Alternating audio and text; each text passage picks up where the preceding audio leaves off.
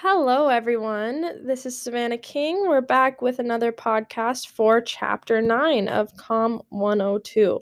So, this chapter is all about interpersonal relationships and communication within those relationships.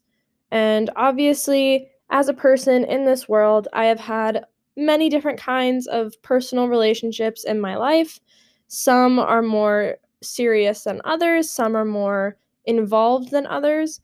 Um, but a couple things I want to talk about from the chapter that relates to that is attractiveness. So when I go into a relationship that is romantic, one of the main things that first draws me to that relationship is my how attracted I am to that person, consciously or unconsciously. But that is one main thing that wants me to initiate a relationship with another person. I have to be attracted to them. And that can be not just that can be beyond physical appearance, but attractiveness is important.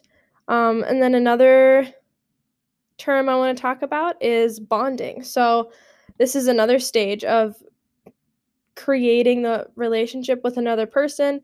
Is once you're attracted to them, you realize you initiate something, you want to be in a relationship, whatever kind of relationship that means for you.